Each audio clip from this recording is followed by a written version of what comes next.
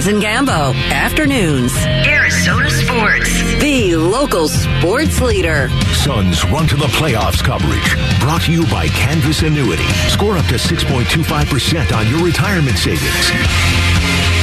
All right, welcome back. It is the Burns and Gambo show here on Arizona Sports, the local sports leader, Suns and the Nuggets tonight. And to help us preview this matchup tonight and what could very well be a preview of a second-round playoff matchup between these two teams, we've called upon an old colleague. Years ago, we all used to work in this market together. It's going to be good to catch up with Vic Lombardi from Altitude Sports, in town with the Nuggets right now. It's been a long time, Vic. How you doing? It is a pleasure. I'm doing great. It's good to be back in the Valley. The weather is perfect, just like I left it. And tonight, we have yet to see if we'll have a full lineup from the Denver Nuggets. I know we're going to get to it momentarily, but, you know, you're right. I cannot wait for this matchup in the playoffs because I think these two teams are destined to meet somewhere. I just don't think you're going to get the full throttle matchup that we all anticipate tonight. Vic, it's Gambo. Remind me, when did you leave the Valley? I left here in 1998, so I was here for the Barkley experience. I was here for that era, and I left shortly after the Diamondbacks arrived, and I've been in Denver ever since, which is my hometown. But it's been a while. I miss Phoenix greatly. It's grown so much. I go north now, and the city never ends. I appreciate the fact that you guys added loops to this town, like actual highway loops, something that Denver lacks. So there's a lot of things I love about this place that I miss greatly. Let's talk about these two teams. When the Suns played Denver in the playoffs 2 years ago, you guys obviously, the Nuggets weren't at full strength. No Jamal Murray, and the Suns punked them pretty good. How much different is this team now? They went out and got Aaron Gordon that year, but him and Murray didn't play together because Murray got injured. It's a completely different team only because if they get rolling, this is the number one rated offense, that starting five in the league, and it all starts and ends with Nikola Jokic, and that is the fear I have and a lot of Nuggets fans have. If Nikola Jokic isn't on the floor, as we saw last night in their loss to New Orleans, if he is not there, it's a completely different basketball team. And I wonder if the fact that they're so reliant on him, he's so damn good, which is great for his MVP case, we all know that, but not so great for the title chase. If you're going to win a title in this sport, you better have some secondary and tertiary players who can make do if you're not all there. And so far, I'm not sure if that team's achieved that. We have yet to see it. Did they miss the boat? You know, they got Thomas Bryant at the deadline. He's kind of been a disaster, and he started last night, but he hasn't been what they thought he would be as a backup setter.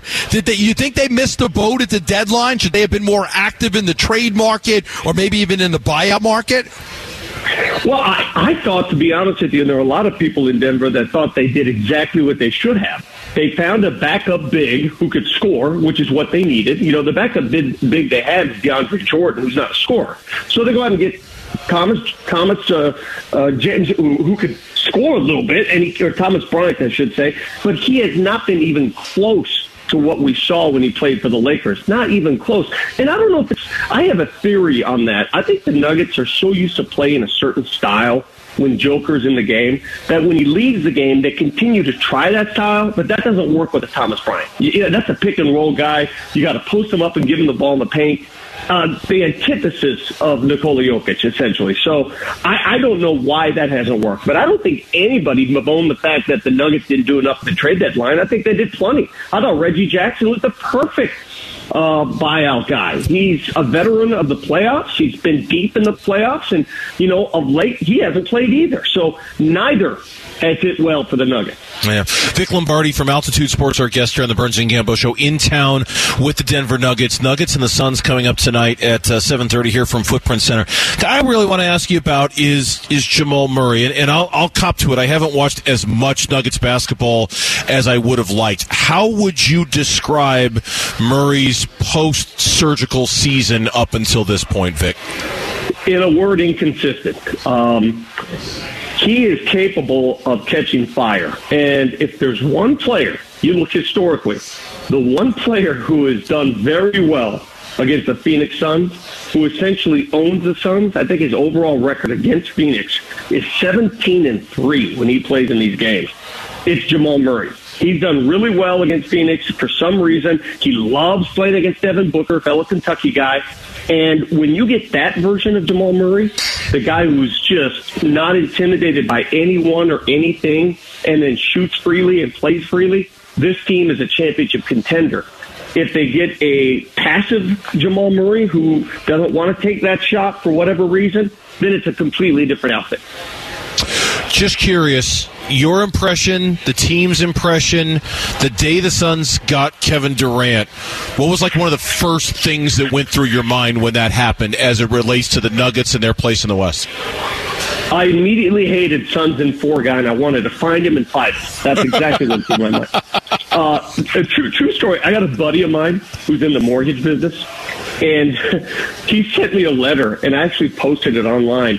He sent a nicely worded email to your owner, to the Suns owner, who, of course, owns one of the biggest mortgage companies in the world. And he said, listen, I'm a huge Passion Nuggets fan, and for you to go out and sign Kevin Durant, I can no longer do business with your mortgage company. Consider this my resignation. And it's hilarious because your owner actually emailed him back. I got the email. It was hilarious. A little tongue-in-cheek stuff back and forth, but that's exactly how Denver felt, like a stab to the heart, because the Nuggets, they were 7.5 games in first place. They were coasting in the Western Conference. I mean, we're planning parades. And then the Suns pull that move, and everybody's like, uh-oh, we got a speed bump, bigger than a speed bump. We all know in Denver what Phoenix is with Kevin Durant. You don't need to tell us. That is an imposing team right now. Is it the most imposing team for the Nuggets? If we look at the Suns, we talk about the Clippers can match up well, maybe Golden State. I don't know that here locally, even though they're the number 1 seed, that there's a fear of the Denver Nuggets. If you're looking at the Nuggets and saying the matchup that they don't want, is it the Suns? Is that the team they would probably fear the most? And the Lakers. I think you fear historically what's given you trouble in the postseason. The Lakers have given the Nuggets trouble, especially this year. They lost to them twice. Their size, the whistle that seems to go their way in the big games.